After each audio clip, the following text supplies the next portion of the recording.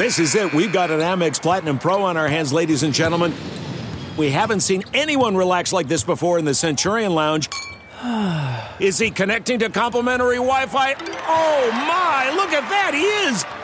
And you will not believe where he's going next. The Amex dedicated card member entrance for the win. Unbelievable. When you get travel perks with Amex Platinum, you're part of the action. That's the powerful backing of American Express. Terms apply. Learn more at americanexpress.com/withAmex. Welcome to the Varsity Club podcast. We are podcasting live today from a location that has a cat, and so I am happy. And I am also happy to be joined today by two of Hail Varsity's writers, not just one. We got Greg Smith to my left. Hello. And we got Erin Sorensen in front of me. Hi. Typing away furiously on her keyboard like she always is when we podcast. We just have so much to do this week. I just can always hear when I play these back and when I go through editing, I can just always hear the your typing, the little fine. tapping.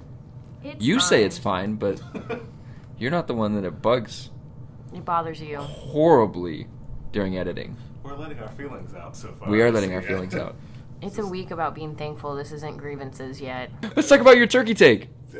Okay. Let's get this back on track. Turkey is trash. Like that, I'd have no problem saying at all. Turkey is trash. I don't understand you guys that eat it. Like I really don't. Like I don't understand if you're gonna eat turkey, why don't you just go like better and eat chicken? Like I really don't understand. It's dry. Because that's like it's not tasty. the tradition. You need. That's what gravy is for. No, you should not need the gravy to actually make it edible. Like I just don't understand. And furthermore, turkey gravy is like at the bottom of the gravy power ranking. Okay, so okay, do you eat cereal by itself without any milk? No, Why not? because that'd be weird. So you put some kind of like But that's it. What That's what the accessory that it goes with. gravy goes with turkey. They're like wearing like What did Bob's shoes and Burger socks. call Sorry, it? Aaron. What? Turkey lube? Is that Yeah, what Bob's turkey Burger lube, called it? yeah, That's what turkey it lube. is. That's what it's for. But it's not. No.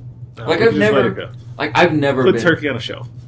So you have ham for turkey and you have ham for turkey. Ham for Thanksgiving and you have ham for Christmas. Yes and yes. Okay. Yeah, and then you have your leftover ham sandwiches. That's delicious. No, turkey sandwiches. No. Let's talk about football. Okay. Does that sound good with Yep, everybody? Work I'm for good everybody? with it. Yay, football. Later on in this podcast, we're going to be joined by Jordan Hansen, who Black Heart Gold Pants, I think. He writes for the Iowa SB Nation site and came from Iowa.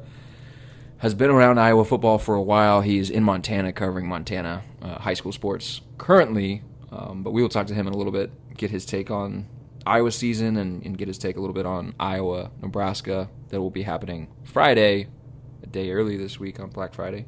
Right now, we're going to talk about Nebraska's end to the season because 0-6 start. They got a very realistic chance at 5-1 to close out the season in the back half. I wrote a story on HailVarsity.com that just looked at the numbers first half of the season compared to the last half, and there's a pretty significant difference. Like, it's not just one of those things where, you know, you hear players talk about, oh, we're just a different team now than we are. Like, you can see it on the field, and you can see it in the box score, and you can see it in just a statistician's graphs or charts or what have you after the game. Like, it's a very real thing. Scott Frost for Coach of the Year.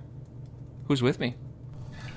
I mean, I'd be fine with that because I'm going to... Well, you're already going to Atlanta. I'm going to Atlanta for the college football awards, so it'd be nice if he could win again, but I feel like that's not going to happen. Not because he obviously is so deserving. I just think it's going to go to someone else. I think you think he's not deserving.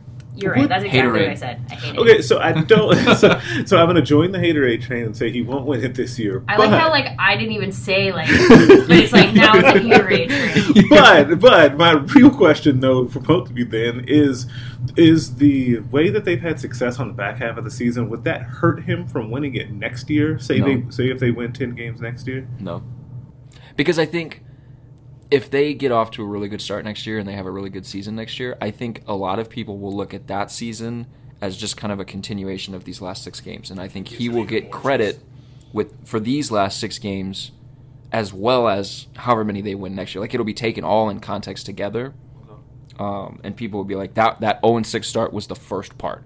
this is the second part of Scott Frost's tenure at Nebraska. Look at what he has done. Mm-hmm. I can see that. So a shot at. I was half joking with the Coach of the Year thing. Just half joking. Just half joking. I mean, 5-1 is pretty good. Big Ten Coach of the Year. Big Ten West Coach of the Year. Coach of the Year for a Big Ten West team that plays in a cold weather climate with a lot of corn. And except for Nebraska's like the warmest school out of all of the Right, schools so in the weird. Big Ten. It's such a strange. Weather has come up so much over the last week. I'm so tired. It's supposed to rain on Saturday, if anyone's curious. I just want it to snow again. That scene at the end of the Michigan State game was amazing. It was amazing. 9-6 winning on senior day. All the guys running around in the snow, making snow angels at the end of the game. It was just a really, really incredible scene. It was a good way to cap off senior day for the senior class that hasn't had a ton of feel-good moments this year.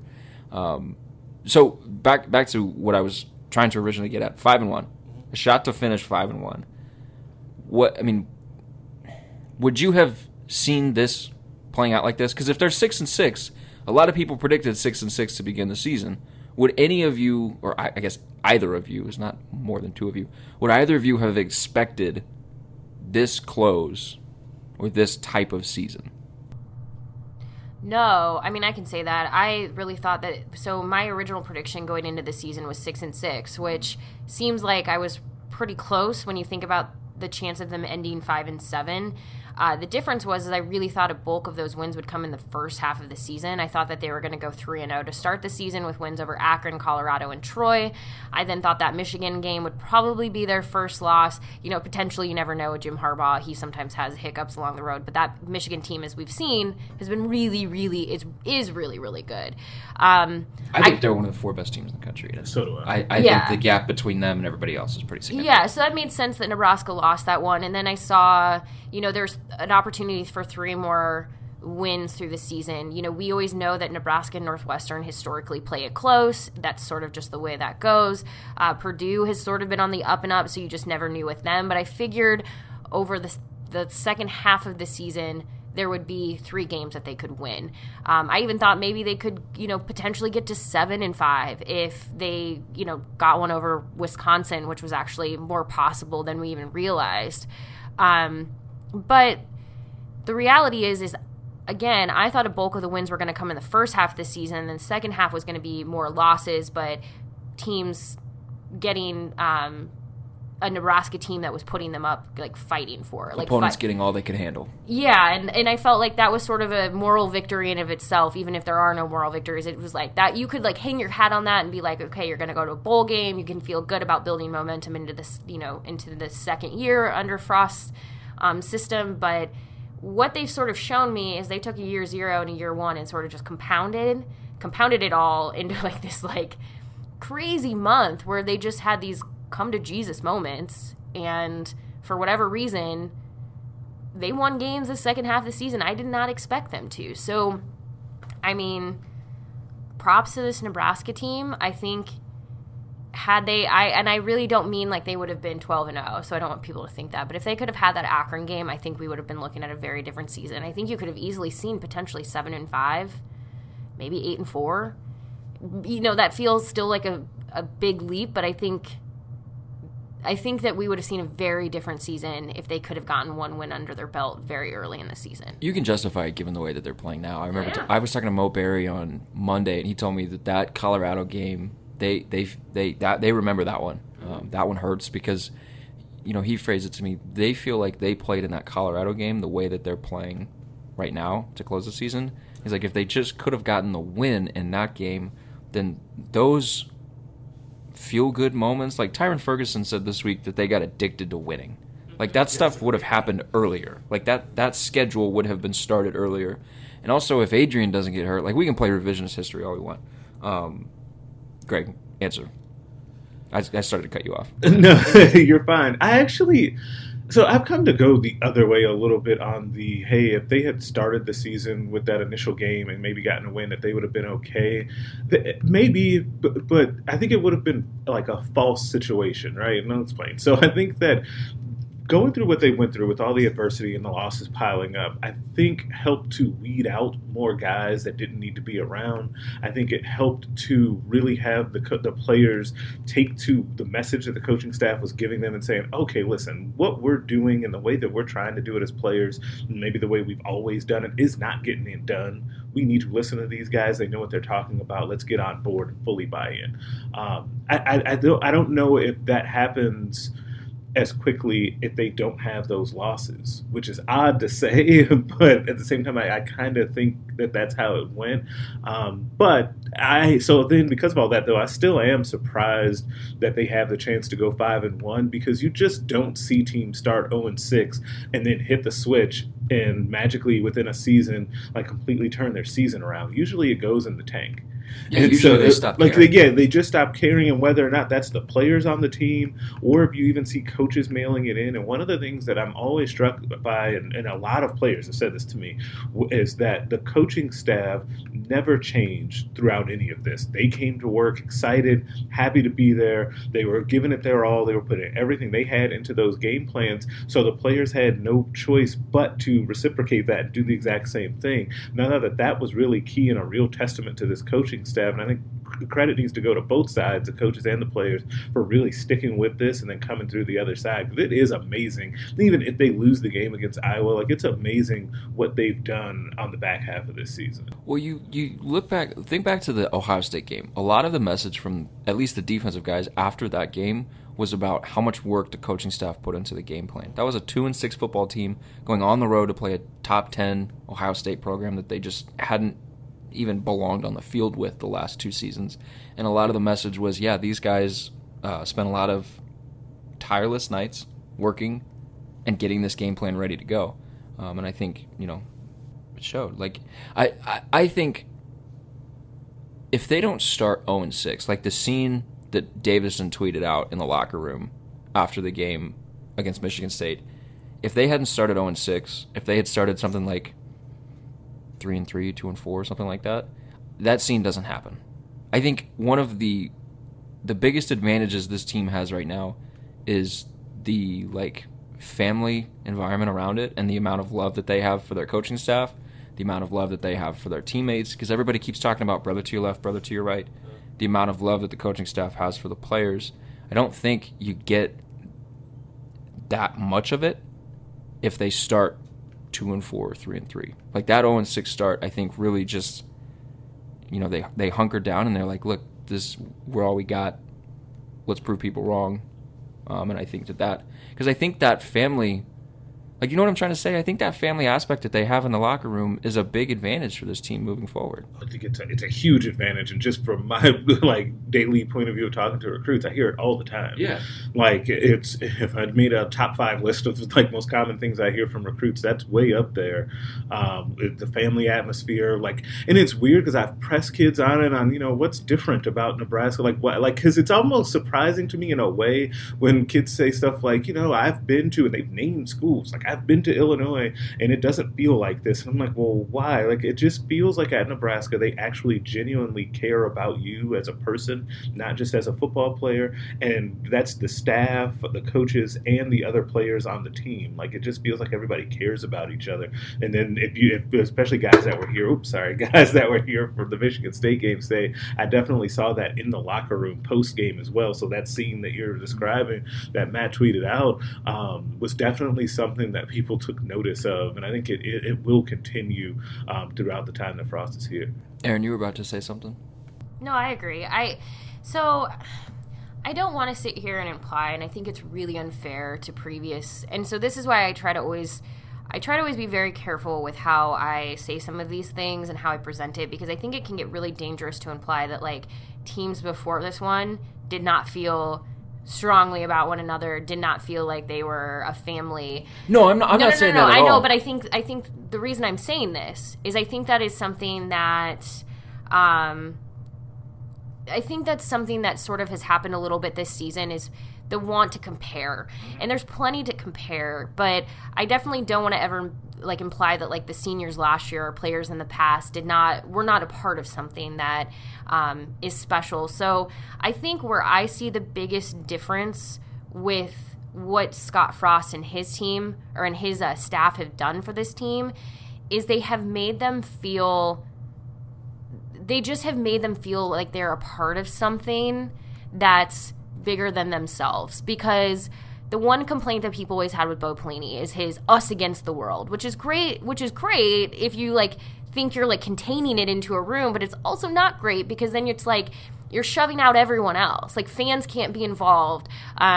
Recruits can't even be involved. It's like, it's us in this locker room versus all of you. And then you had Mike Riley who came in, who was, of a different perspective. It almost, like, it didn't feel like he was, unfortunately, like, as he was very, like, welcoming and whatever. But the big complaint with him was that it didn't feel like his staff made a big enough push to get former players back. They weren't extending or maybe making it easy for former players to be on the sidelines, to come and join. Now, he did have them at practice, but it's still, that was the kind of the vibe, is that it just didn't feel like he was being super inclusive. I think where this family environment has come from is Frost and his staff saying, it's not just us in this locker room that are a family. It's every single person who walks in the store. It's every single fan that's in the stadium every single week, no matter the outcome, 0-6, you're here. And it's also all of the former players who they want to not only come back and watch practice, but they want them on the sideline on Saturdays every fall. That's, I think, what's helpful to the team and the players, because then they see that. They see that everyone's in this together. Jacob even made a joke yesterday about how we're all in this together. We were talking about how we have a lot more access to players than other programs do to tell stories. And it was funny because it kind of made me think of it. It's like, yeah, in the media, we're sort of in this too. Like, we feel a part of the team. And when you've got coaches that are also wanting to like include us, make us feel like that, it just helps. And I think that helps the locker room. So I think that's the biggest difference for me, is they're very inclusive. They want everyone a part of it. They would have had the entire stadium in that locker room in that big massive group hug if they could have. Like, that's sort of the way it feels. Is this Nebraska season a success if it does not include a bowl game? If I had asked you this question in the beginning of the season, I think your answer would be different than it is right now.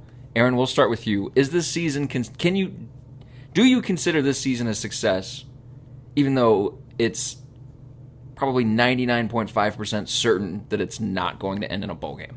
Yeah, I don't think bowl games are end-all, be-all. Honestly, a lot of times the best thing about them is they give you extra practices, and that's for sure the one thing that Nebraska could have used is additional practices. So that's the bummer for me, but I don't rank this season based on getting to a bowl game or not. I never did. What I thought would be a successful season was 6-6, get to a bowl game that felt like a success, but the bowl game part wasn't so much. It's like, okay, cool, you're going to the Pinstripe Bowl, whatever. Like, that could be fun, but it's not like whatever. The biggest thing, practices.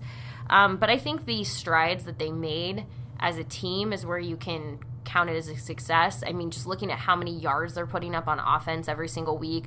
I think that Michigan State game is what you can mark as a success, watching them not only be able to put up a lot of points against a lot of other teams, but then also to play hard-nosed football when they have to, in elements and conditions that require them to. You're seeing a lot of positives with this Nebraska team that I think you can ultimately call a success with or without a bowl game. Because, again, bowl games are usually just not to like burst anybody's like reality bubbles on this, but outside of like your top tier bowl games, these are pretty much to make money, and they want people to come so that they make money. Now, they're really fun. It's just not like the worst thing ever. I think for programs, though, it's a little bit of a selling point when you're on the recruiting trail. It is, for sure, but I'm just saying, like, if I'm Scott Frost right now and I'm trying to pitch a successful season, I'm going to be showing them the numbers on the offense. I'm going to be showing them what they were capable of doing, what they want to keep doing. I would be showing them the takeaways that the defense has been able to, like, takeoffs. Yep, the change just in everything.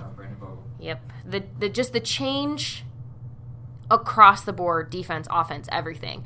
That's what you show them, because in my opinion, if they had gotten to 6 wins, gotten to a bowl game, but they were only putting up like 300, like what was last year's like average, whatever like last year's average of like offense numbers are, or like you have a ton of interceptions, or your defense isn't actually doing anything, great. So you're like, hey, here, let me pitch this Pinstripe Bowl to you, but like our offense isn't going to actually get you involved. Like, there's a lot to be excited about if you're a recruit. Well, let's look. Last year, Nebraska ranked 94th in the country in points scored and scoring offense, and their offense ranked 81st in the country by S&P Plus. Success rate 100th. Expected turnover margin 121st. Actual turnover margin 105th. This year, their offense ranks 43rd in S&P Plus. Success rate at 20. Expected turnover margin is 26th. Actual turnover margin is 77th. Improvements everywhere. Big improvement. Yeah. Success, even though this season doesn't include a bowl game. So coming into the season, I would have said, no, you can't have a successful season without going to a bowl game because you have to get back to that standard around here where that's expected.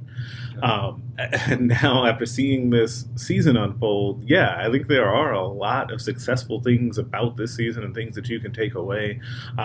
It's just wild. Like, it's just a lot of things that have happened this year just are things that just don't happen, right? It feels like you're describing a bunch of moral victories when you say, oh yeah, well, the offense has been better, they're playing harder, like they're better, they're much more well coached, all of those things, but it's actually true. Like, it's a weird thing, and that's true without them going to a bowl game. But I would throw in an extra thing and an advantage for them not going to a bowl game, and you don't want this to be the norm, but it will be better for this staff recruiting wise to not have a bowl prep. So it'll stink because you don't get those extra practices, and it's a young football team and you want those practices. But Nebraska being able to get out on the road on Sunday right away, and they're going to hit the ground running, and not have to worry about prepping for a bowl or a conference championship game, will be an advantage for them. Also, it gives them the best of both worlds because they do have so much improvement to sell within the season that they will.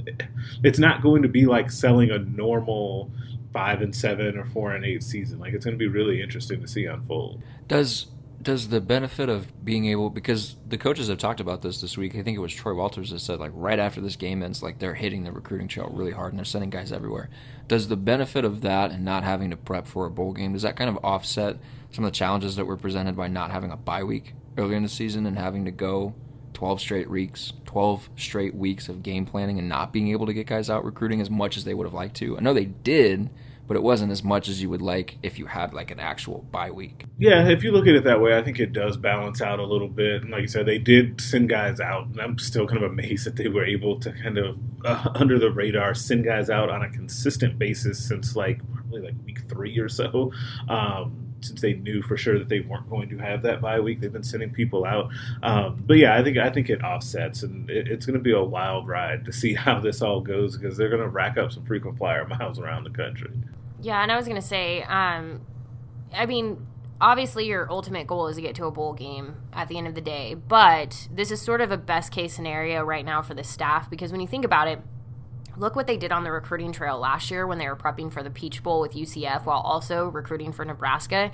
That was sort of amazing when you think about it in hindsight. They did not sleep for a month.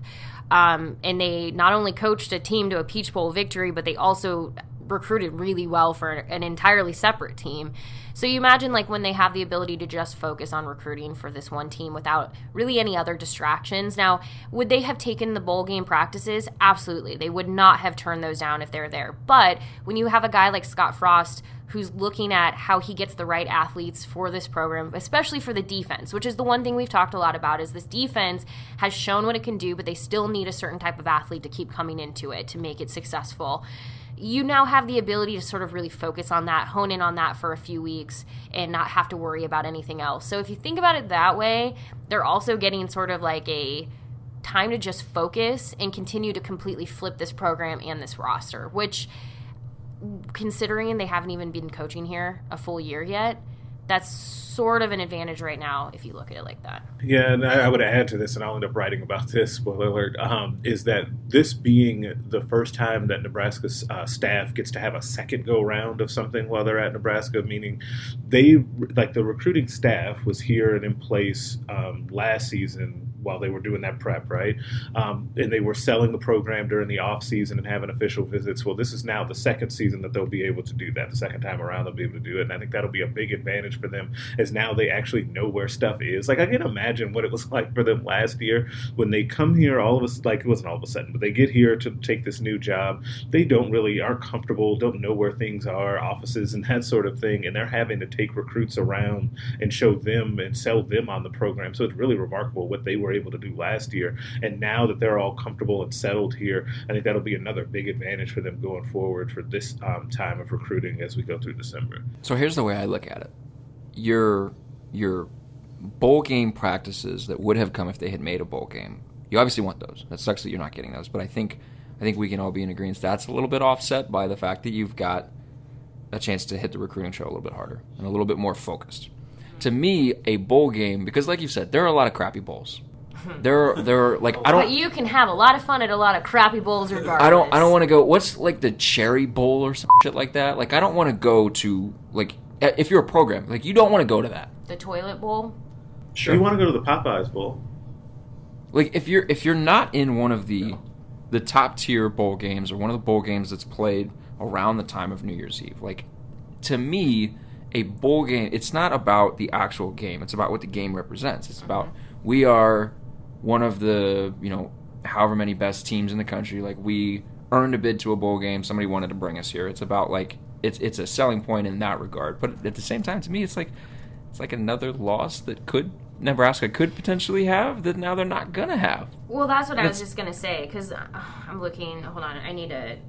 I'm pulling up the schedule because. Well, it's like they could end this season 5-1 and then have a month break and things maybe cool off a little bit, and they hit a team that they're not prepared for. They hit a team that's a little bit better. It's maybe at 6-6, but a little bit better than 6-6. And it's like, oh, they lose, and then you just get left all off season long with this bad taste in your mouth. I mean, that bowl game can sort of set you up for. It does sort of, the results of your bowl game sort of set you up for the next several months and what sort of becomes, like, especially as teams start to get into the talk of, like, too early predictions for the next season and everything. So I was going to use the example of the Foster Farms Bowl from 2015, Mike Riley's first season. They played UCLA. They beat them 37-29. There was a lot of excitement after that because that season hadn't gone really well. They lost to Iowa. They'd lost to Northwestern. They'd lost to Purdue. Lost to Illinois. I mean, they lost 14-13 to Illinois. People were feeling pretty, and that was also the BYU Hail Mary that they lost to. So people were not feeling great at that time. And so then they go to the Foster Farms Bowl. They defeat UCLA. People are feeling so. I remember that offseason. Everyone was talking about like how things had finally changed. And then they went into that next season and they won 7 straight. Now, whether you agreed, was that 7, 1, 2, 3, 4, 5, 6, 7? Yep, and then they lost to Wisconsin in overtime. But it was what was funny is that hype that built out of that bowl game, out of the Foster Farms Bowl, was huge. And yeah, as a member of the media, there was some responsibility that fell on us. But like, maybe they were not as good as, maybe they weren't as great as the ranking ultimately gave them. I think they got as high as like 7. I don't think it was a maybe. It was definitely they were not. Nobody nobody outside of Nebraska thought that team was actually a top 10 ranked team. No, but they were definitely not like. They were definitely in, like, the top, like, between, like, ranked, like, somewhere between, They were a top 25 team. Yeah. I would even say, like, somewhere between, like, 11 and 20. Like, they were in that range. I was going to say somewhere. 15. Yeah, I was going to say they were about a 15 team. But those bowl games can have a huge effect on the future. Because then you remember, they get to the end of that, and that season just fell off. They started, like, it was, like, once they got to Wisconsin, lost in overtime, that season fell off. They played Tennessee in the Music City Bowl that year, and Tennessee beat them 38-24. And I remember the mood after that game. If I could have like bottled that mood for now, it was like we almost could have seen the writing on the wall coming at that moment with that Tennessee game. So bowl games can tell you a lot about the direction of the offseason, and they can also kind of tell you a lot about the direction of a program, right, in that moment. It's sort of it's sort of giving you, is it an exclamation mark? Is it a question mark? Is it a period on an end of a season? And so that's why I think right now for Nebraska heading into this year, Iowa has now become their bowl game. Mm-hmm. Iowa's going to tell you what we're going to be talking about through the entire offseason. Because I think if they win, that changes the discussion quite a bit. If they lose, but lose very like a very small margin, not like people won't be happy, but they won't be like angry. Now, if Iowa goes out there and drops another 40-10 like they did 2 years ago, I think that might give some people some reservation about like what have we just watched now over the last several weeks. Yeah. So these last games, whether it's final game Iowa of the season or a bowl game, they can kind of like they're going to shape what we're going to talk about for the next several months. Yeah, it's recency bias to the highest order. And, like, you made the comment, it feels like I was, like, talking myself out of a bowl game. Like, Nebraska's, like, the benefit of going to a bowl game, which I'm not. Like, you made the comment, like, they need to get to a point where simply making a bowl game is not the standard. The standard is like making one of the good bowl games that we talked about. But like, you know, this Iowa game is their bowl game right now. It is. And it's such a weird thing because one of the things I don't know if I've gotten the sense fully that like the players are in like Iowa hate mode or like they are like, I don't want to say that they're not super fired up about it. Like I have a hard time gauging because Scott Frost tries to downplay all big games as everything's the same, which I tend to dislike in coaches, to be honest, because I want you to embrace big games. It's just because I think the fans are embracing it, and your players are likely embracing it behind the scenes, so you might as well too. Well, they haven't. We've been listening to them all week. Yeah, so like it's just an interesting thing, but like it's also a very personal game because a lot of these seniors have not had success against Iowa. So I feel like they want to get over the hump in this game as well. Let's take a break and get to my interview with Jordan Hansen. We will talk a little bit more Iowa with him, and then we'll talk Iowa with Greg and Aaron when we come back.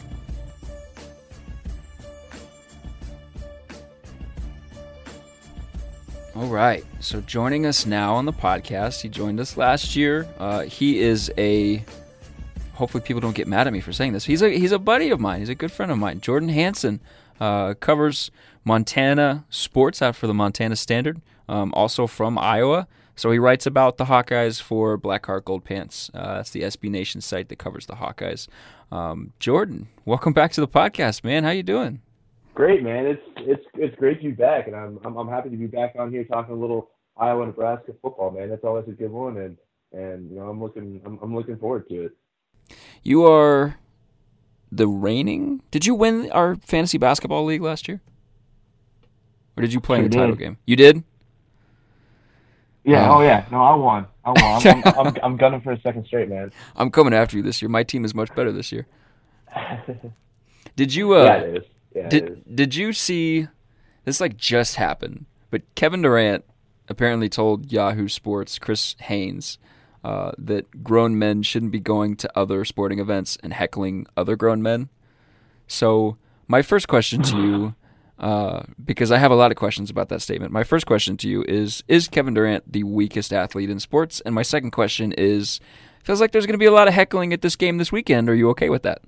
Yes and yes. I mean, Kevin Durant's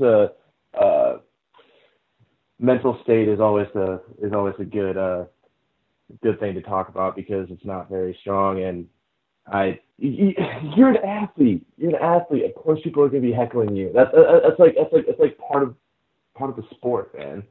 Always. Doesn't matter what sport it is. Heckling is just part of it. You got to deal with it. And yeah, there's going to be a lot of heckling. There's going to be a lot of heckling this weekend. I'll tell you that. Yeah, so the two fan bases, obviously, Nebraska and Iowa, don't like each other. The players from Nebraska's side of things, there's a little bit of extra juice going, given, you know, the last time they went to Iowa City, it was 40-10, and the last time they played Iowa, it was like 56-14 or whatever that score was last year. There are players that haven't watched that tape, that don't plan to watch that tape. They're like Luke Gifford, a senior linebacker for Nebraska, hasn't even played against Iowa. Like he's missed the games with injuries and things like that.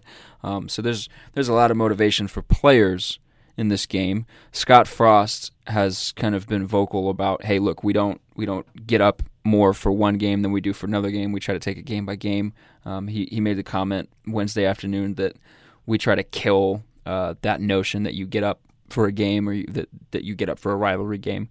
He said they try to kill that in their program. I'm curious what Iowa's approach to this game is. Is it similar to Nebraska's coaching staff in the sense that, look, we're just taking this, it's just another game for us. It's day by day.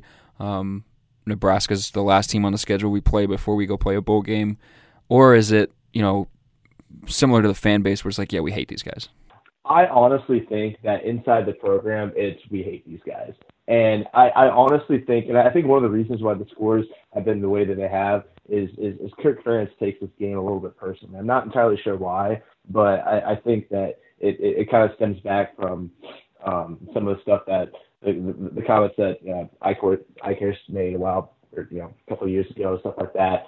And Kirk Kirk Ferentz is a very sometimes very petty person, and I think that he just takes this game so seriously, and it's interesting about how, talk about rivalries and stuff like that, and I really think Kirk takes all the trophy games and all of those like close rivalry games into extra consideration. Yeah, like on the outside would be like, oh, we don't take this that seriously, but I really think the players and the coaching staff take it personally, and it's a big deal inside the locker room. I really do. I think that.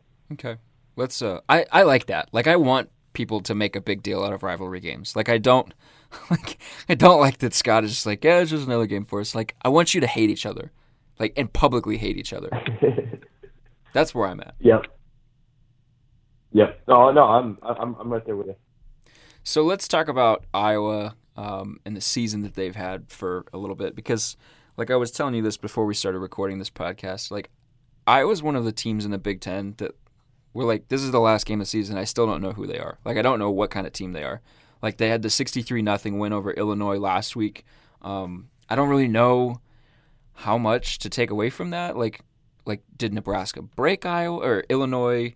Is Illinois really just that terrible of a team and they looked good against Nebraska? Like, but also Iowa had lost 3 games heading into that 63-0 blowout.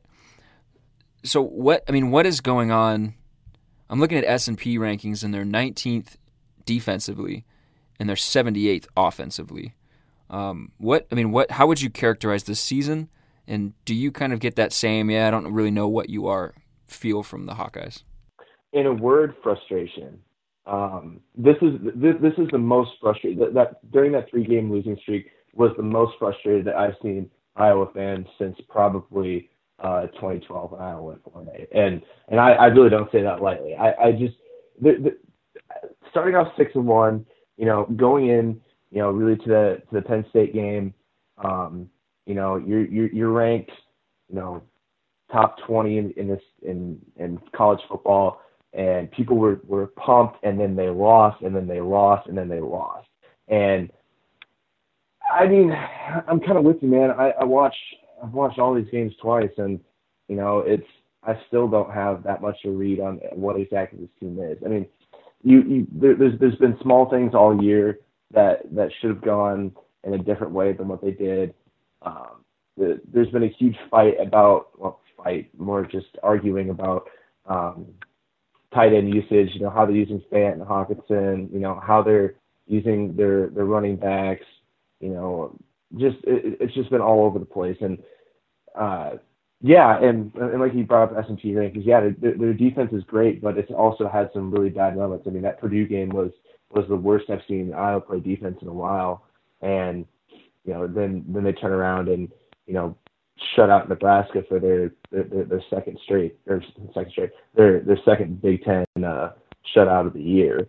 And it's just, this team's identity has just been weird all year. And, it's just one of those seasons that Iowa had a very favorable schedule as far as things go. And the West has been kind of down this year, and it should have led to more wins, and it didn't. And it's just been frustrating all year. Like, is Nate Stanley good? Is he a top 5 quarterback? In the nation as far as drafting goes. I don't necessarily mean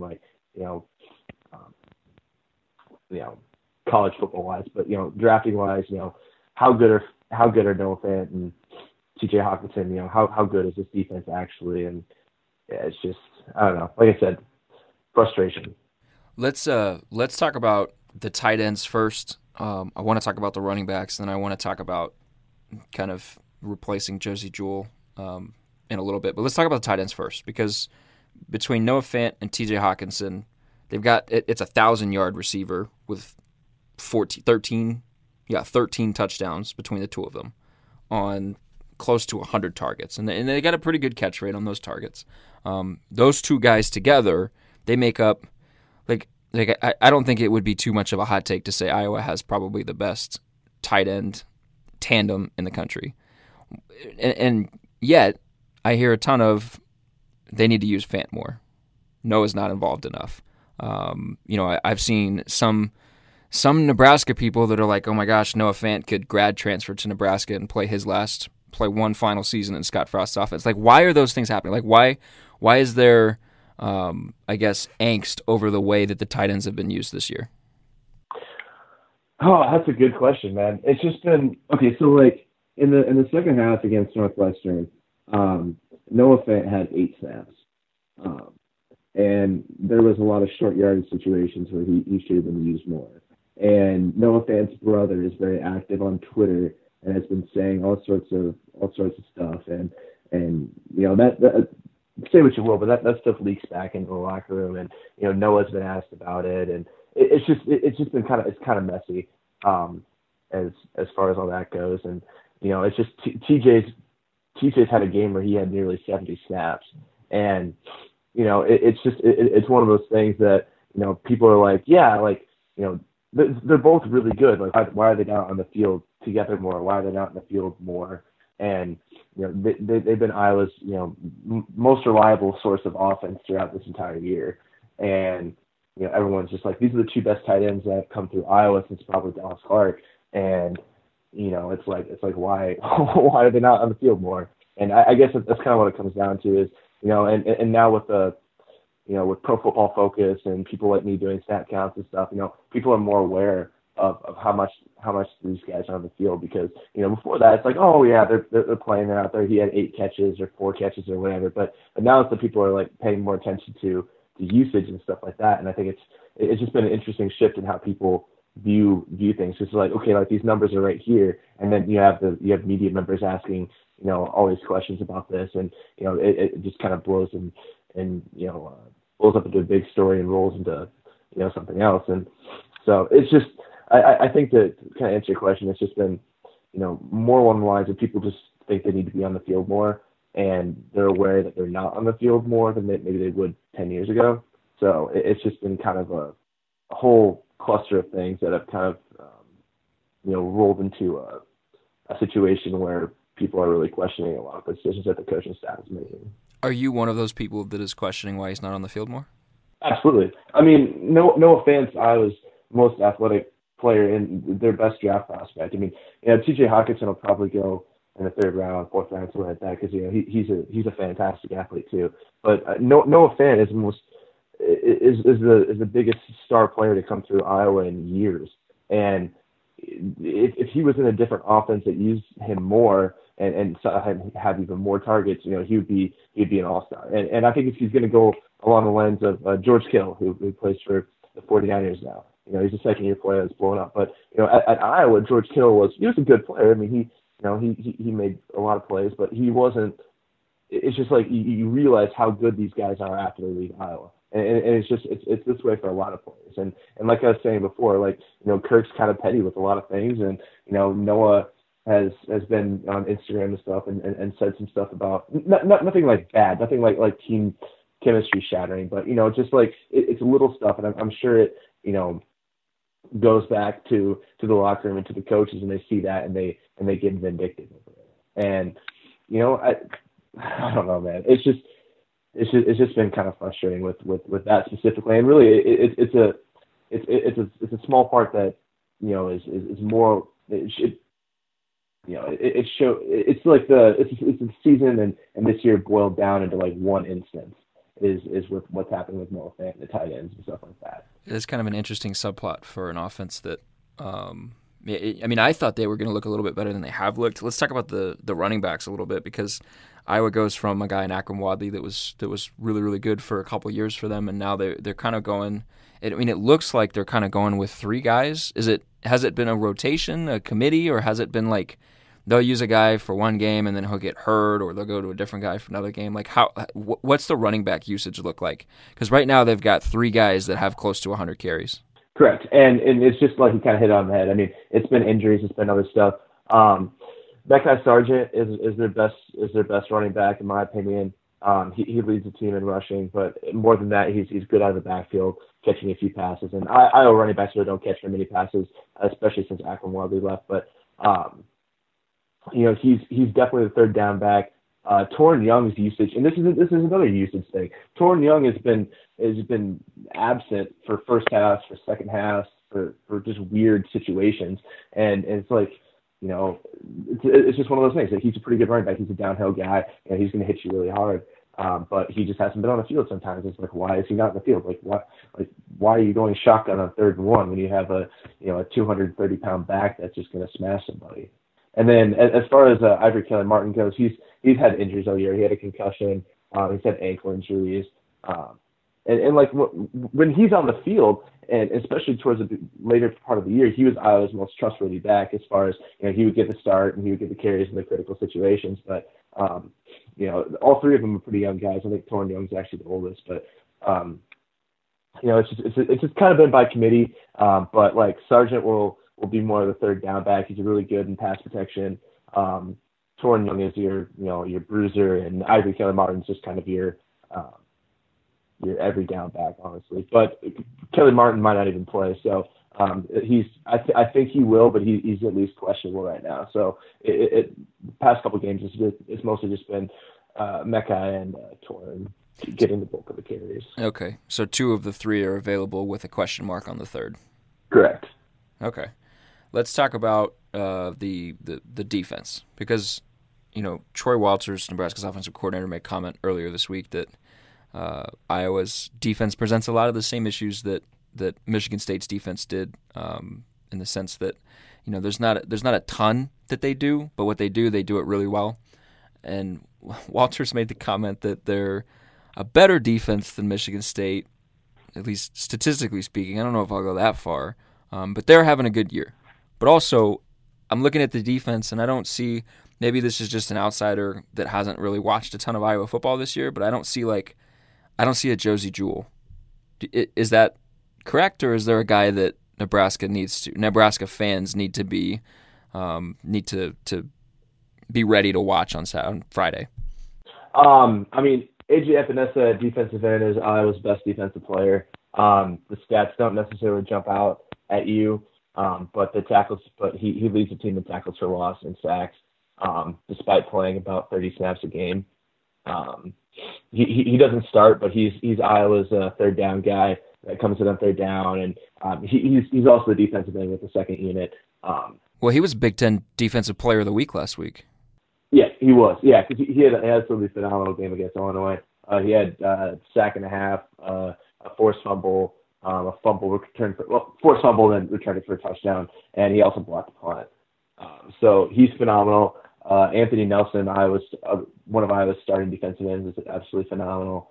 Amani Hooker, and this is interesting. Amani Hooker started the season off at strong safety, but due to some linebacker injuries, he's played basically Nick Saban calls it a star. It's basically a linebacker defensive back hybrid. When I do snap counts, I put him with the defensive backs. Even though he's playing most of the snaps at linebacker, just because, you know, he's just he's all over the place. He's a phenomenal player, and is tied for the team lead in interceptions.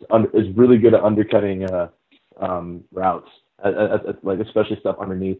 He's really good at cutting those off and picking off passes and getting pass deflections, and they just kind of got thrust into the role because of linebacker injuries, and it's really started there. And the thing that's allowed is Geno Stone. He's a sophomore, young guy. Stepped into the safety role and just been phenomenal. And it kind of got to the point where they couldn't take Geno Stone off the field, but they also couldn't take Amani Hooker off the field just because they were both playing great. So they just moved Amani to linebacker, and, you know, just kind of let him go to work. And it's just really, and I think one of the things that's going to decide this game is really, you know, how well Iowa's defensive line plays against Nebraska's offensive line, because when Iowa's getting pressure and they're forcing quarterbacks into bad decisions, and, you know, the defensive linemen are taking care of their assignments in the option game and are doing a good job containing stuff. I mean, that's when Iowa's been just great this year. And if Nebraska gives Martinez even just a little bit of time to throw the ball, they're probably gonna have a little bit more success. And I know it might sound obvious, but just like watching them this year, it's just like that has been the difference with the defense. Because, I mean, Iowa's secondary is fine. It's nothing crazy good. I mean, they're okay, but, you know, if that defensive line gets that pressure, Iowa that really hasn't gotten beat when that's happened this year. And the times that they have is when the opposing offensive line has been able to hold off that really nasty pass rush. And it's 8 guys too. I mean, Iowa plays basically two defensive lines, and they're both pretty stacked with guys, and it's just I really think it's going to come down to how the Iowa defensive line plays against the Nebraska offensive line. Well, because I think running the ball is going to be important, because passing the ball, I think, is going to be at a premium. Like the forecast for this game, it looks like it's going to be rainy. Looks like it's going to be poor weather conditions. Again, that would be the second straight time Nebraska's played in less than ideal conditions for an offensive day. Does that, if that's the case, if the weather doesn't cooperate, and if it is kind of a rainy, grinded out, stereotypical Big Ten game, does that favor Iowa and its ability to run the ball and be kind of a bone-crushing defense? Kind of, I mean, using the old formula for Big Ten success. Like, does that favor Iowa, or are you worried about Nebraska's offensive ability to be explosive against Iowa's defense? That'll be interesting, because Iowa's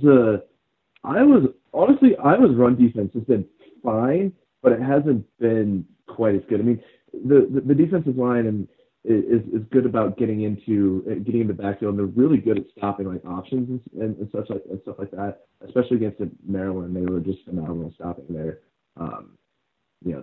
motions and their power jet sweeps and stuff like that. So that'll actually be really interesting, and it'll be, because and you kind of mentioned this earlier, but Iowa doesn't have a Josie Jewell this year. I mean, they've got some good defensive players, and they don't have that run stopping linebacker like they used to. And it's really been, if teams can get some kind of push, average around 4.2 somewhere in that neighborhood of yards per rush against Iowa, teams have found success. And I haven't watched Nebraska all that much this year, but they can run the ball, and it'll be like, there's just another really interesting subplot to this game. It'll be how will Nebraska be able to run the ball, and honestly, I kind of have a feeling they will. I mean, I just do, and it'll be definitely something to watch, whether they can or not. And okay, so let's talk about predictions then. Let's just move on to that. What happens on Friday, and who wins? I don't know. I mean, honestly, if this game was in Memorial, I'd probably pick Nebraska. I just, we kind of mentioned it earlier.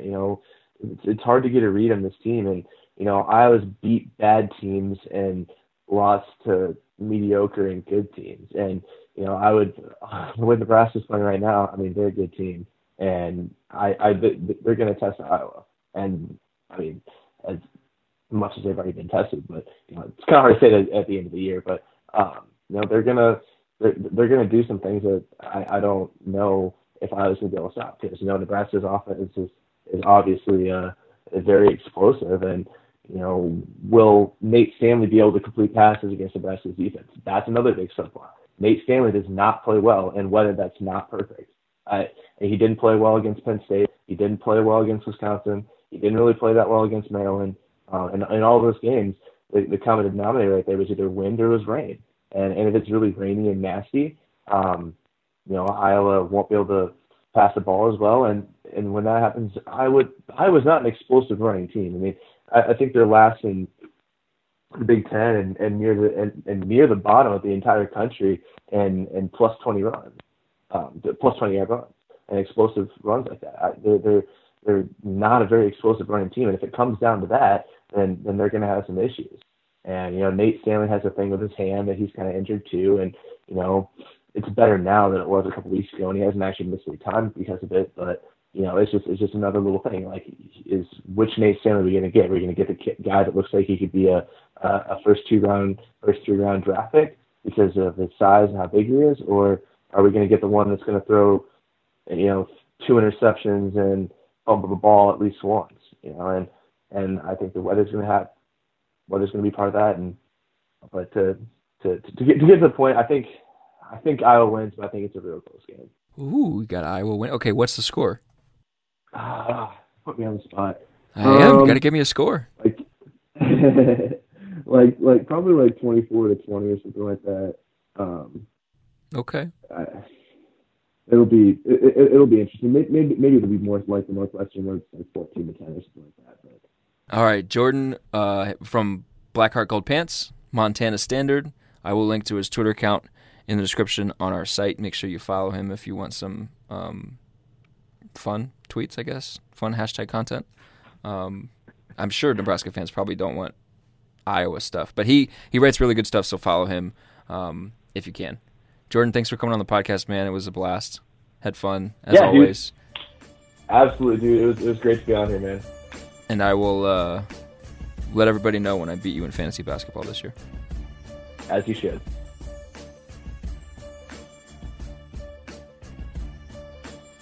Okay, guys, so let's talk about the actual football game that will be played No, thank you. on Friday. Too bad.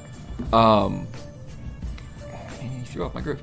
I think this is where like all we were supposed to say is just like Noah Fant. Except it hasn't Football. been Noah Fant this year. It's been No, T.J. he's Hawkinson. been missing. So let's all make. He's been MIA in action because speculate if he could leave and come to Nebraska because I love that. That's been fun on Twitter. no, he's 100% going to the NFL. Oh, You know, I for managed sure. to avoid that until yesterday. Like, Is I that a heard thing about that's that. happening? Oh yeah, don't. they're like he's gonna like he knows what he. I'm like he's gonna go to the NFL and get paid. He ain't there's, coming to play for Scott Frost, no matter how great Scott Frost is. Money, come to Nebraska. Money versus Scott Frost. Another 2 years. He'd have to sit out a year. Yeah. No, it's not, if he grad transferred, Yeah, he wouldn't have to sit out. but then there's there's a no way it's happening. So I'm not trust me, saying I've it seen is. all I'm of just the, saying like- there are all sorts of conspiracy theories. For the Great. record, these are the exact same conspiracy theories that people are having of like, okay, how can 5-7 Nebraska get to a bowl game? I'm like, there is less than a 1% chance. Hey, if there's a bowl committee, if there's a bowl game that wants to pick 5-7 Nebraska over a 6-6 team, they could. They're not going to. That's also not how it works. No, it's really not. So Iowa It's not versus how any of this Nebraska. Iowa works. versus Nebraska. So a lot of the talk this week has been about how, on both sides of the ball, really, Iowa presents a similar challenge as what Michigan State presented, and so it kind of makes the shorter week a little bit easier in the sense that they're game planning for a lot of the same looks. Defensively, Troy Walters talked about how Iowa doesn't do a ton. They're not going to disguise a ton of stuff pre-snap, but they're really good at what they do. And what they do is just they're in their fits. They don't make a ton of mistakes, and they force you to beat them. And that was a lot of what Michigan State did. And then offensively, it's a pro-style system that has opened up a little bit more under the new offensive coordinator. But at the end of the day, Iowa wants to run the ball down your throat, and they want to beat you with defense. Mm-hmm. Is that last week it was a 9-6 game. A lot of that was elements. Well, I was going to say, speaking of the elements, they're not going to have snow this week. It's going to be much warmer in Iowa City. Thankfully, the Midwest is going to be, but it's, high of 46, but a 90% chance of rain. Wind south-southeast at 10 to 20 miles an hour, so like wind kind of will be a factor, not as strong of gusts as what they faced against Michigan State. But it seems like it's going to rain quite a bit because they're saying rainfall expected during the day at a near quarter of an inch. So it's not going to be great passing conditions again. It's not going to be great passing conditions again, but also a wet field can also create issues as far as the run game is concerned too. So you definitely have the potential to get exactly what which is unfortunate because I just realized Stanley Morgan is 77 yards from 1,000, and it just doesn't feel like the conditions are super great for. He'll get it. They'll get it to him. They're just like constantly like, okay, we're going to do this 2 yards at a time. We can't get the ball much further because it is literally pouring. But 19 catches for 80 yards. they lose like 80 to like 3, but they're like, but we got him 100 yards. Stanley got 1,000. That's all that matters. So they won last week 9-6. Frost made the comment that he was like, if you told me we would win a football game here without scoring an offensive touchdown, I would have called you crazy. But last week they proved that they could win a game that was low scoring, like to the nth degree. And Michigan State is a much better defense than Iowa's is. So are you then concerned at all about this week and the way things set up, or do you like the way it sets up for Nebraska, given, same game plan, back-to-back weeks, a little bit better conditions, and what they went through last week. I like the way things set up as far as Iowa's defense against Nebraska's offense, just because they're not as good as Michigan State. I'm not as concerned about the conditions because I just don't think it's going to be. It should not be as bad as last week. But I am concerned that you're just playing another really physical football team that likes to run it at you all game long, with two really physical and good tight ends. Like, on a short week, when you have a lot of guys that have bumps and bruises like they tend to do at this time of the season, like, I just don't like that matchup for Nebraska. Like, that part concerns me, is playing another really tough physical football game on a short week. This is when Zach Duval comes into play. Well, and I was going to say, this is also where the offense is going to have to learn how to burn the clock just a little bit more for the defense, because they really, like, the defense knows Eric Shenander's defense is on the field a lot, and they know that. They're going to give up yards because they're just on the field a lot, and the offense is not necessarily going to burn the clock quite a bit. But if it starts to get into the spot where it's run it right at the defense and they're starting to get tired, the offense is going to have to also find a way to burn the clock just a little bit and give the defense just a little bit of a break. See, I totally disagree. Like, I don't agree with that at all. I want Nebraska's offense to do what they do. Like, it depends to me on whether or not the offense is good. Like, and that sounds like, that depends on if they can run what they want to. Yeah, if they have to be able to score points, like, regardless of if they're doing it quickly or if they're able to, like, burn clock. Like, I just don't, like, my fear with this I'm not offense, saying they need to stay on the field and do what Michigan State did in the third quarter where they burned an entire quarter. I'm just saying, like, I'm just saying, yes, they need to play their offense, but as they start to get into the later parts of the game, and actually that's what this defense says this is what they try to do with the offense, is, at the beginning of the game, the offense is going to run what they do, and they're going to do what they're good at. It's later in the game, as things are starting to kind of, especially if Nebraska has a lead, they'll try to help the defense out just a little bit. That's not like, they're not, like I said, they're not going to pull Michigan State and stay on the field for like 13 minutes. But here's the misconception. They have done that. I was going to say, I feel like they have tried that a couple of times. So Northwestern game, they ran a 15-play, 97-yard drive that ran 5.5 minutes off the clock. Against Minnesota, they ran a 14-play, 82-minute drive that ran 7 minutes off the clock. 82-minute drive? 82-yard. Yes. Wait, what? That was the longest drive. They actually Aaron's like, finally. They actually kept them on the field longer than the entire game goes. How many minutes are in a quarter again? I'm sorry, Derek. No, I think 14-play, 82-yard. I am not done. 82-yard drive that ran 7 minutes off the clock. Against Bethune-Cookman, nothing. Against Illinois, they had the 17-play, 82-yard drive that ran 7:48 off the clock. So they have... And all of those have scored, and all of those have come in the second half. Like, it's in the later part of the game. I have gotten the sense from Frost that this offense knows when they need to string one of those drives together. Because the play calling changes up a little bit, and they get into a little bit more of let's feed Devine a little bit, let's get him a rhythm going. They know, like, this offense knows when they need to give their defense a little bit extra break. Because every single defense needs a little bit extra break at some point or another. These guys are playing 80 snaps a game, 70 snaps a game on average. You just need a little bit more time, and this offense has shown the ability to do that. Yes, and I talked to Trey Neal a little bit about this, and he said, he was like, the offense, you're exactly right. They know when they need to step up and do that, and it's like, I think there's a little bit of like what we're both saying in this.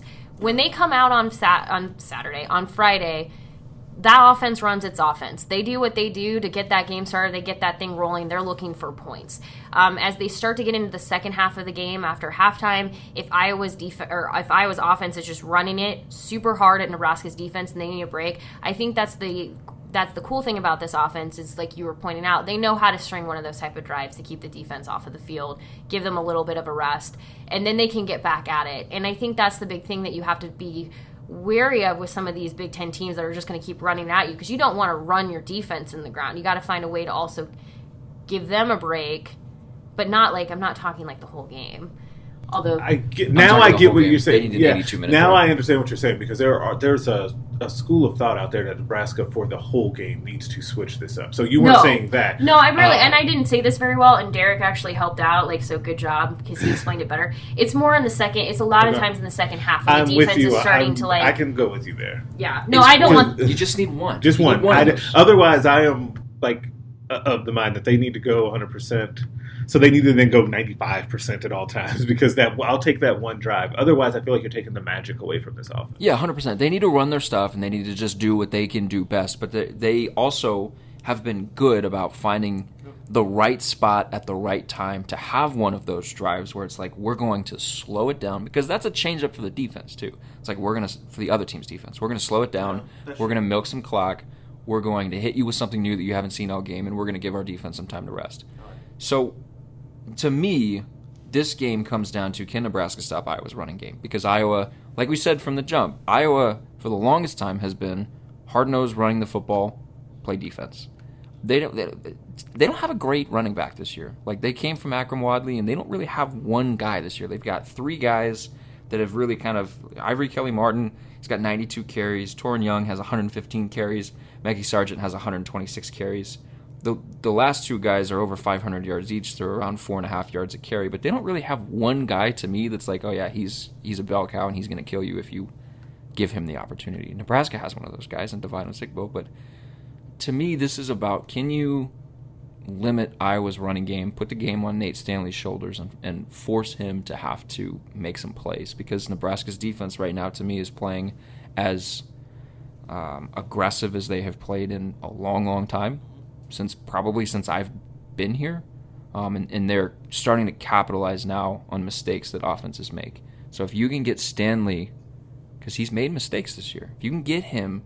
What's his interception? He's got 9 picks on the season, 58.6% completion percentage. If you can get him into some of those long passing downs, into some long third downs, if you can get them into some situations that they don't want to be in as an offense, I think you can have a lot of success as a defense against Iowa. And then you proved last week that you could, fix the fumbles a little bit, but you proved last week that you could move the ball against a defense that was as tough as Michigan State's, and this defense is a little bit lighter. Yeah, and I think that going to the offense for Nebraska, I think that they should have confidence after being able to do something against Michigan State and based on what they did against Ohio State as well. I feel like they should not come into this game intimidated by the Iowa defense. And that's why I think that Nebraska should, the other big thing for me, in addition to them stopping the run game, would be if Nebraska can hit Iowa for some big plays.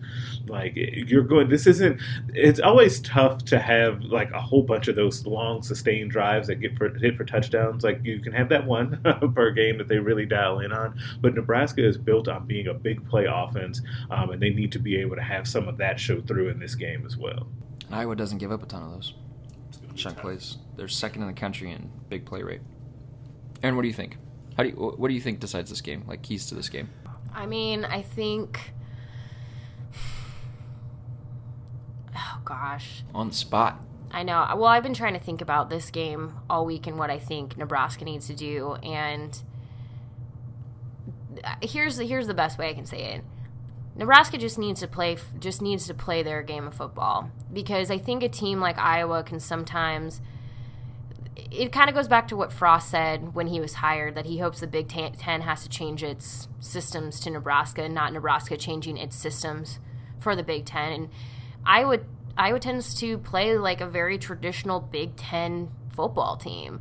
And that can sometimes, and I'm not saying Nebraska will do this, but I think this is what has happened in the past, is Nebraska tries to change what they do and change what they do well to combat what a team like Iowa is going to do. And I think there was a lot of positives to be seen against a team like Michigan State, that they were able to just like adapt, run their offense and figure it out and get out of there with a win. And that's what you have to do against a team like Iowa. So for me, I think it's just a big piece to this whole puzzle, is Nebraska can't lose its style of football if Iowa makes things tough. They got to just settle in and just keep moving. And Iowa's it's going to be interesting. Frost was the one who said, they're sound in what they do. Nebraska needs to be just as sound in what they do. And that goes back to like Adrian when he says like Verduzco gives him a hard time about, don't make things up. He can't make things up. You got to just play your style of football, play your game, and just do what you do well. And the defense also needs to play like it did against Michigan State and not like it did against Ohio State. Or no, and Ohio State. I meant Illinois. Oh my gosh, I meant also the defense played really well against Ohio State. So I don't know what my brain was just. But yeah, so just play your style of football. If Iowa gets an early lead, don't let that. I think that's the thing that we've been waiting for all season is like Nebraska to fall apart when a team gets a lead, and they haven't done that. So as long as they can if that happens, I think it should be a pleasant surprise for Iowa if Nebraska just goes in there with some confidence and just does what they do. Iowa's a better offense than Michigan State is, but it's not by much statistically. 63-0 looks huge, but it's like don't get swept up in that. Yeah, it's against Illinois. Offensively, they're not much better than Michigan State was. If Nebraska's defense plays the way it played against Michigan State, I don't think this game will be close. Uh-oh. Yeah, you veering, so prediction time. You're veering into... We're getting to that point where we should start talking about predictions and wrapping this up. Yeah, because we have to get to practice. We do. You go ahead. You got Mr. Blowout over there. I'll save mine for the end. It's a great prediction. I feel like this is where I'm about to get side-eyed from Derek. I don't like this matchup for Nebraska. I just don't like the timing and the physical nature of the game for this one. I like Iowa in a close one, though. Lower scoring, 24-17 Iowa. Wow. I've been looking at some of the predictions, and there's a... What is range? I assume. What is the over/under? I do not know. Take the under. Hammer the under. Hammer the under. Whatever it is. I feel like I learned my lesson last week. Take the under. But I feel like it's weird to count on. Yeah, it's weird to count on Nebraska's offense to be held down for another week. And it's odd to think that they're already at that point that I should not be picking their offense to sputter a couple of weeks in a row. That's the other thing that's giving me pause on my 24-17 prediction, just to put that out there into the ether. Because that covers me in case Nebraska goes out there and explodes on offense. There you go. You covered your bases. You've hedged your bets. Aaron? I feel like... See, this is where I will say this. I want Nebraska to win because contrary... There's always kind of this idea that, we don't have... I don't have a rooting interest. I feel like it's hard to explain this. At the end of the day, my job is my job, whether Nebraska wins or loses. It's more fun to cover a team when they win than when they lose. But, You have a rooting interest in the people, not I have the a program. rooting interest in the people, and I feel like after the last few weeks, I would love to see these seniors go out with a win. So, that's where, I'm really being pulled. I feel like it's going to be a toss-up. I feel like... I don't even think they're going to get to... I feel like it could be, 20-17 Nebraska, or go flip the other way. I'm even hesitant to say they hit 20 points, both sides, especially if it's going to rain as much as they're saying it's going to. So I'm even wondering if 17-14 is too low, but then after the 9-6 win, I feel like nothing is too low at this point. But I think I'm really struggling to pick who I think will win, but I think whoever wins between the two of them will do so by I feel like it'll be less than a touchdown. It'll be a field goal, and I'm somewhere under 20 points. And I'm now just staring at this entertainment purposes information. They have it as 36.8 to 25.4. Whew. That's a lot of points. So here's where I was at before you made your I don't think the offense can be held down 2 weeks in a row comment. I was at 24-13 Nebraska. Okay. That's where I was. It's a good defense right there. It's a good defense. Good defensive performance. I think they have figured some things out defensively. Okay. That was where I was at. Uh-oh, we pushed you off? You pushed me up. Oh, okay. Nebraska's going to win 50 to 10. 5-10. I can see this being a 35-21 game. Okay. Whew. I would love to. I feel like I say this all the time. Yeah, I feel like I say this all the time. But the first drive, I feel like it's going to tell me so much this week. Because if Nebraska goes out there and just goes right through them and scores the touchdown on that first drive, I feel like we could be heading towards your 35-21. It's not the first drive for me. It's the second drive. A lot of the issues this year have been punch. Okay, now counterpunch. Yeah, they have gotten better. better. They've gotten better on that. But against the really good teams, like against Ohio State, they didn't counterpunch. No. For a while. This is the chance to kind of redo that. They need to counterpunch. Because that first drive, whether they get the ball to start the game or not, I think like it'll be 7-7 probably after these first two offenses have the ball. I think that's just a feeling out process that will happen. That second drive will be very important. And to me, this game is going to come down to, can Nebraska stop Iowa's running game, and can the defense continue to create turnovers the way it has over the last however many weeks it has been playing at this level that it's playing? And I think they can. Hence the 35-21 prediction. 35-21. Lock it in. Adrian's not going to have two bad games in a row. The offense isn't going to have two bad games in a row. Even though Verduzco said Adrian didn't have a bad game. So. Yeah, they were happy with this game. Yep. That's going to do it. Thanks, guys. Thank you. Thank you. It was fun. Roll Tide.